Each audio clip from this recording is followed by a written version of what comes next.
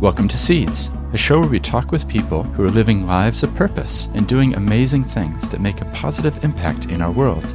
We take time to listen to them as they reflect on their life journeys and what has shaped them into who they are today and what motivates them to be involved in what they do. Well, kia ora everyone. Welcome along to Seeds Podcast. This is a little bonus episode because I attended a dinner just before Christmas last year, and Sasha McMeeking gave the closing address, and I was really impressed by what she had to say because she was able to weave together some amazing content looking at colonization, climate change, and Te Ao Māori. So I reached out to her and asked if it would be okay to put it as an episode of Seeds, because the focus for this podcast is getting quality content out for all of you to hear. I hope you enjoy what she has to say, but also at the end feel a bit challenged. I think there's a lot of wisdom in her words. If you do feel challenged by this, then is there somebody else that you could send this on to so that they could be inspired as well? And don't forget, there's more than 240 episodes in the Seeds back catalog. And a shout out to Mark Prain, Aaron Jackson, and all the people who put on the evening. It was for the Hillary Institute of International Leadership. And I'll put some links in the show note because you might want to check out some of the other speeches which were given on the evening. Now let's hear what Sasha had to say. Tēnā koutou, kia koutou ku rangatira o ku tino hoa, me nā tangata rongonui kei te rorohiko, e rere ana nā mihi mata kuikui kia koutou. Kua hara mai nei e pā ana te kaupapa whakahirahira kia nai tātou. In Te Ao Māori, the moral of the story is never waste the last word. And normally it's given to our kaumātua, who you think have that role by virtue of their age, but it's not that, it's their waiō.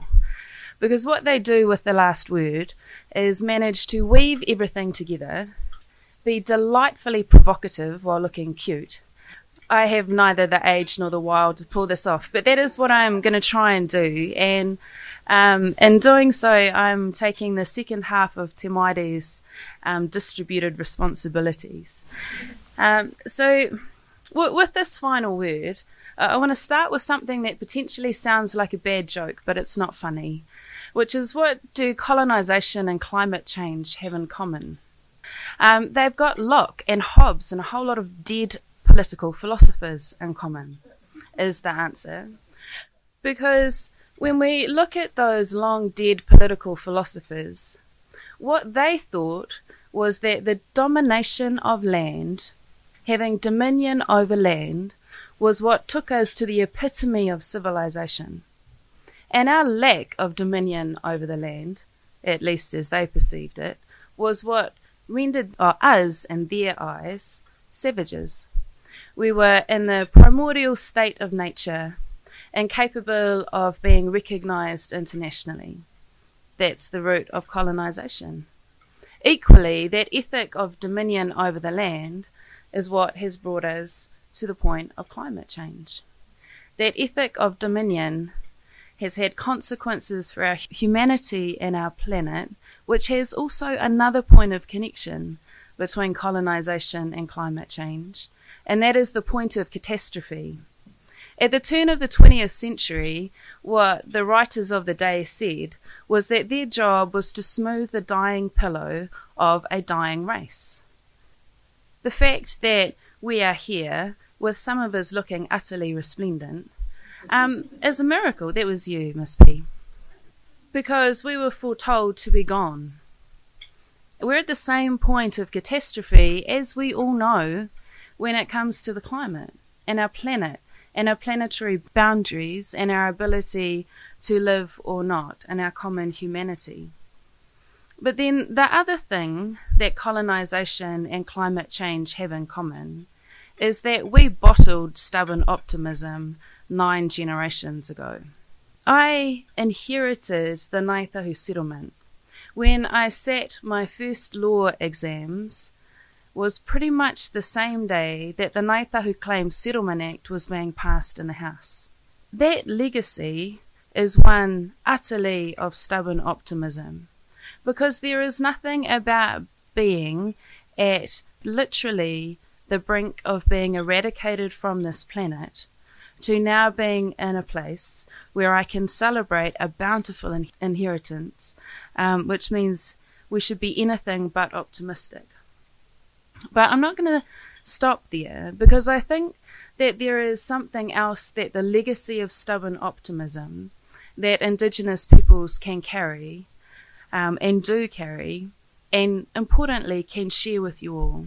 Because it would be quite common at this point for a Māori speaker to tell you soothing tales from our traditional knowledge, but that's not my lane. And instead, what I want to talk to you about is our practices and what I think our practices can teach us all. And the first is the power of small deeds.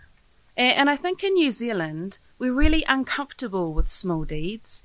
Maybe it's kind of the equivalent of short man syndrome. We're a small country, so we don't like small things. We like to be the first to grant women the vote, and we like to be doing grand international statements like nuclear free.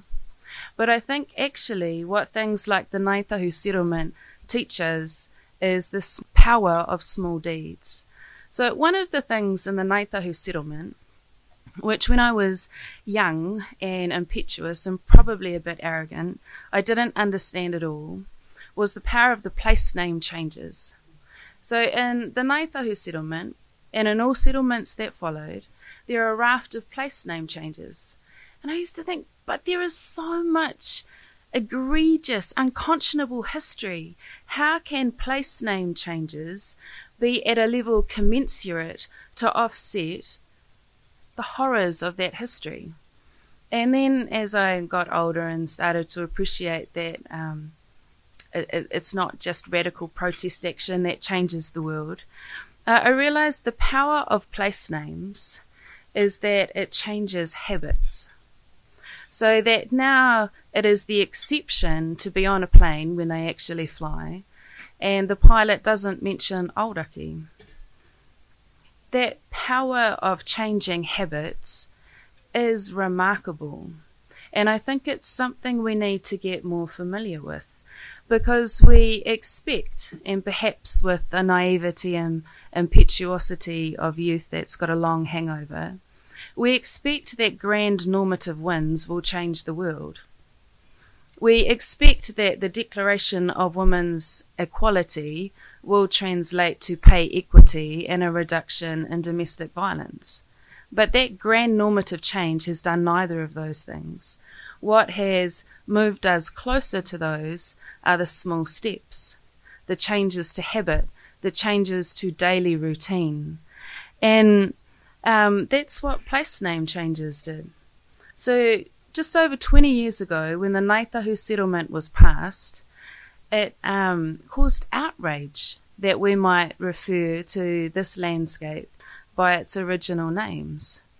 And now it's just a habit.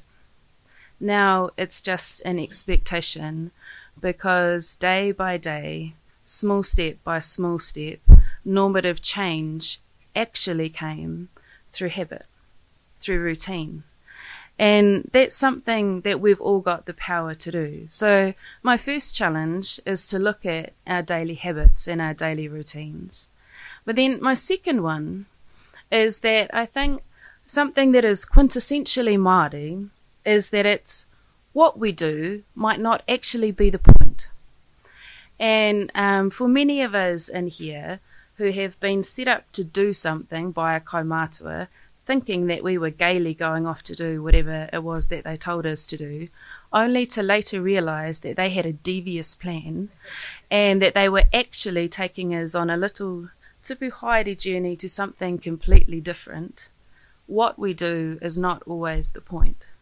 And our laureate tonight talked about the importance of convergent solutions. We don't have time for sequential solutions. We need them to all converge. Well, I think one of the most important challenges from Te Ao Māori is to look for divergent solutions. Because we've got also the challenge from our laureate that change in the 21st century is non-linear. It's going to be exponential. But what if we also expect our change to be non-linear in how it happens? We all know in our personal lives that if we try and do something with direct laser focus, we give up and have the best idea in the shower. So why is it that we expect profound social transformation to come from a straight line relationship? Why is it that we expect a particular problem to be solved by something that is directly, causally linked to it? Because of those damn political philosophers and the rise of the Enlightenment. Our obsession with direct causal relationships has a direct whakapapa to Enlightenment rationality. And I know that all of the most profound transformations that inspire me have none of those characteristics. And equally, lots of the things that we laud, so I don't get in trouble for telling stories without permission, I'll use non-Māori examples. So there was a thing that turned into one of the greatest public health successes. We've got 50 million people out walking within a really short time frame. Do you think it was a public health campaign? No, it was Pokemon Go. Yeah. Yeah. So Pokemon Go was obviously not intended to be a public health solution. And if we had asked public health experts to design something that would mobilize 50 million people within something like 19 days or something ridiculously short, they wouldn't have come up with Pokemon Go because they would anticipate a direct relationship between problem and solution. And I think within Te Ao Māori, we know that. We know that not expecting that direct line is how we create genuine, deep transformation. And putting some language around it, just to justify my academic position, I sort of do on a daily basis. I think there's a difference between what some might call a social engineering logic, which is where we expect that direct relationship between problem and solution. If you are not in work or in employment, we will educate or employ you. That's social engineering logic.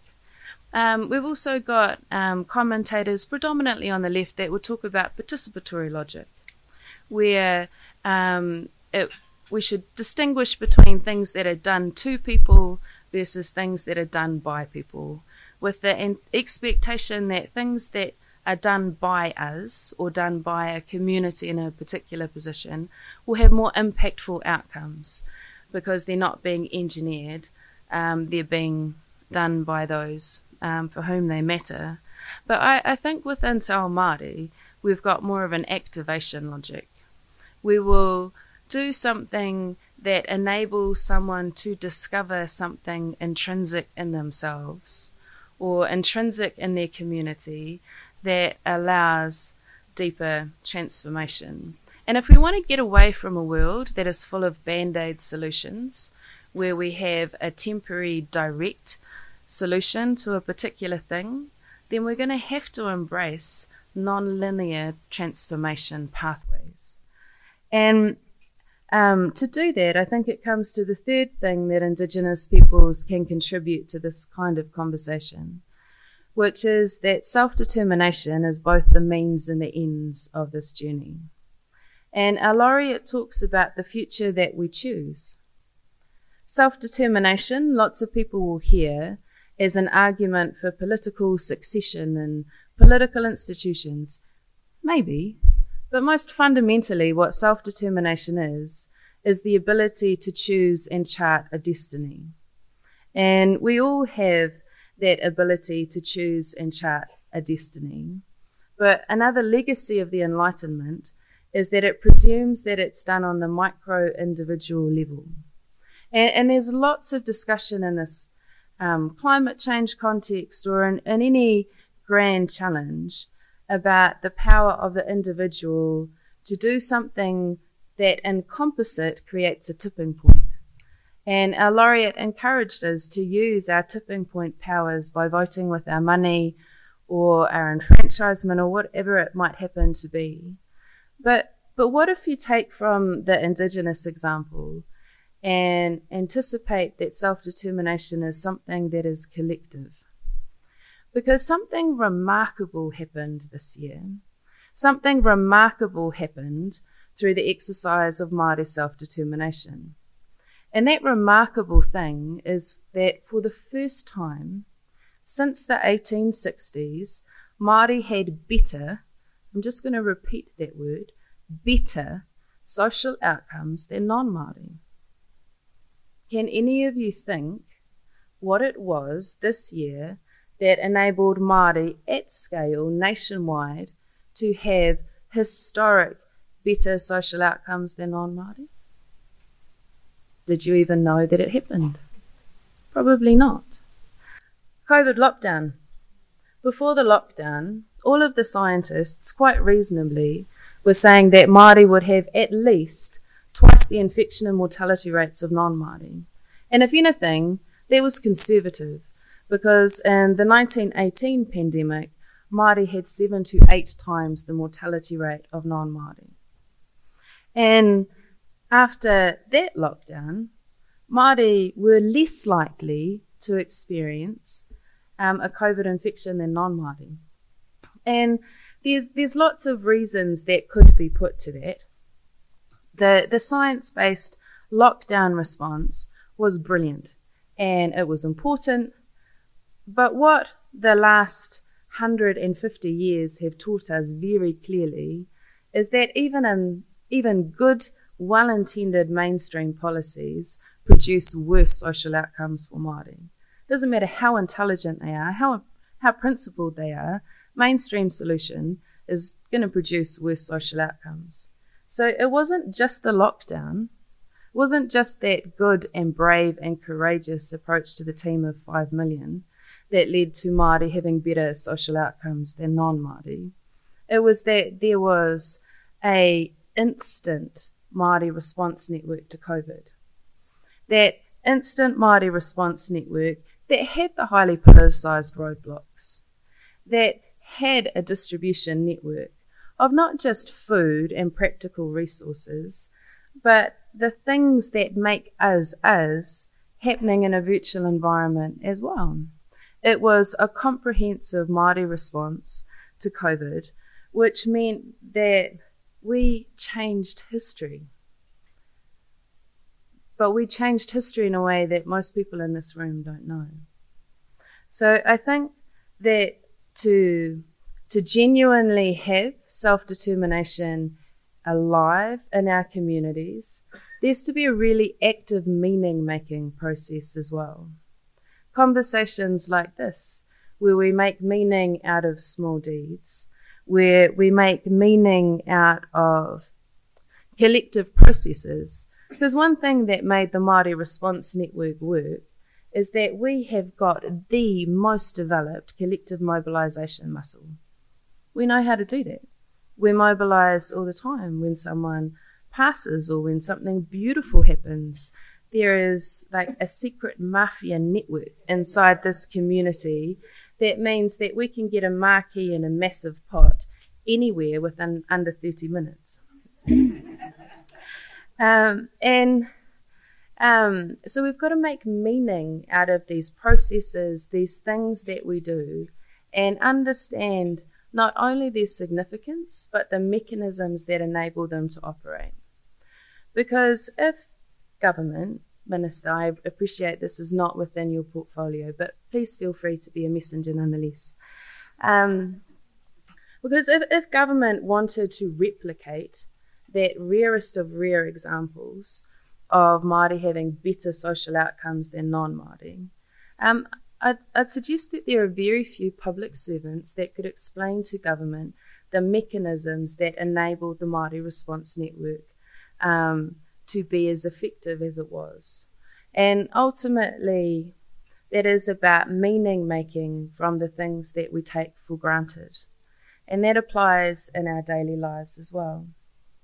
I think there's also, just so we don't feel too hopeful at a climate change event, I think there's also another challenge that goes with it as well, which is normally when I talk to non-Māori audiences, there's typically an uncomfortable question somewhere along the line about what are you prepared to give up?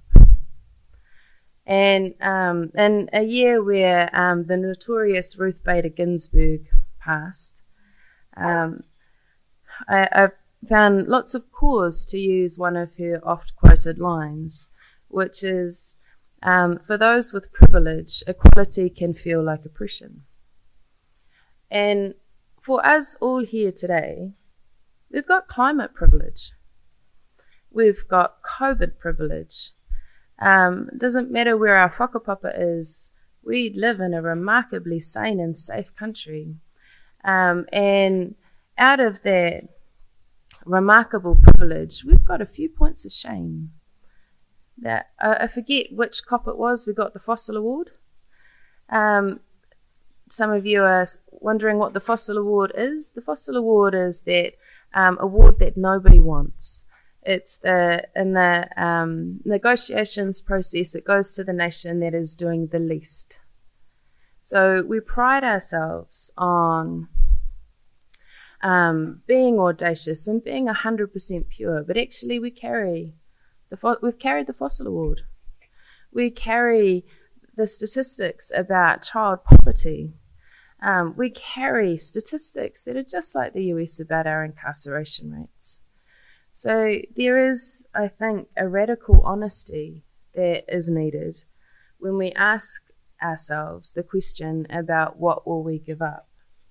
Because the status quo will continue unless we are intentional about small deeds that change habits, unless we are open to transformative ideas that don't rely on rationality and straight lines, but otherwise embrace our humanity and the ways that change really occurs, and until we really claim what it means to be self-determining. And as an inheritor of the Ngāi Tahu settlement, one thing that I see in our community is that spending 7 generations fighting for justice, fighting in a very real sense for survival, for justice, is not actually a preparation for building self-determination. There needs to be a bridge. What got us here will not get us there. And I think that absolutely stubborn optimism can be a bridge that takes us from the status quo into building the new, but I don't think it's enough alone. I think there are 2 other things we need. And the first is collective imagination. And I think imagination is important, not just because it sounds lovely and like a nice thing to do on a Sunday afternoon, but because collective imagination enables us to see the real causes of the real things that really matter. And collective imagination gives us permission to do the things that might terrify us. But collective imagination also needs a friend. And quite literally, we all need friends. I heard Jason's question about what's the warm-up activities that we'd expect our rangatahi to be doing. Well, one of the practices in Te Ao Māori that I don't think that we have carried through enough is that most of our chiefly types didn't get there because they were the best person for the job. They got there because when they were young, someone picked them and made them do something they were utterly unprepared to do. So collective imagination, I think, should be partnered with, where's your rangatahi? Who are you taking with you? I'm not sure that it's ethical anymore for them to literally carry your bags. At least having rangatahi, and while they're there, asking yourself the question, what are you prepared to give up? Are you prepared to give up more than just a plane ticket to wherever you're going? Because, and this is my concluding comment, which I'm sure some of you who have been too polite to eat your desserts will be grateful for, using that collective imagination to ask why it is that for Māori, the strategy of picking someone and putting them in a context to do a job they weren't prepared to do was important. What's the mechanism underneath that mattered, that created the transformation for that person? Well, I think the mechanism that made that work is the one that Michelle talked to with that almost eye-watering photo of the graduates. which is belief. So for marginalised people, for colonised people, there are a range of political philosophers who weren't white that have said the most devastating consequence of colonisation is that we lose trust in ourselves. And when we're talking about an age of self-determination and an age of choice, to make a choice, there has to be trust. There has to be belief. But I think quite often to get us to the point where we can do that, we need a jump start. We need a jump start from someone else's belief. And when I think about all of the remarkable practices within Te Ao Māori, the thing that they have in common is that someone else believed in someone else. That's where it all began. When they believed in that person, it wasn't just that it was unconditional belief, it was that it was clothed with expectations. If you let that old person down, immigrate. Leave the country. Doesn't matter if the planes aren't flying. There's still one or two that I literally run away from because they gave me their belief. They clothed it with expectation. And I think that what we need to do here tonight is to clothe each other in expectation. Because when I asked the various chiefs who were put in their place by someone who believed in them and pushed them to do something they weren't prepared for, when I asked them, so who have you done that to? Apart from a few, they looked at the ground and said they hadn't. Why is that? Because they got colonised and thought it was proper to let these amazing rangatahi choose their own futures. But actually, I think they were denying those rangatahi opportunity, courage, a catalyst to be. So I challenge you all to ask yourselves, what are you going to give up? Who are you going to believe in? Who are you going to jumpstart? And what are you going to expect them to do for the world? Because I can tell you a few things that I expect all of you to do, because I know quite a few of you, and I know your potential. I know your roles, I know your talents. That knowledge is arguably the most important component to belief. When we talk about manaakitanga, it's quite often one of those words that makes us feel good, because we think about hospitality and being cared for. But if you're going to manaaki someone, you've got to know them. You've got to genuinely know them. You've got to genuinely care. If I can see Raf there needs a pen and I throw it at him, that's not manaaki, particularly if it's not the colour of pen that he wants. So if we are genuinely going to do all of those things, then we've also got to deepen our relationships with each other, which is the reason that I'm most grateful to be here tonight, sharing with you under an envelope of expectations that you will give up something tonight, that you will take someone with you tomorrow, and that collectively will self-determine a better future. Nā reira, tēnā rau koutou.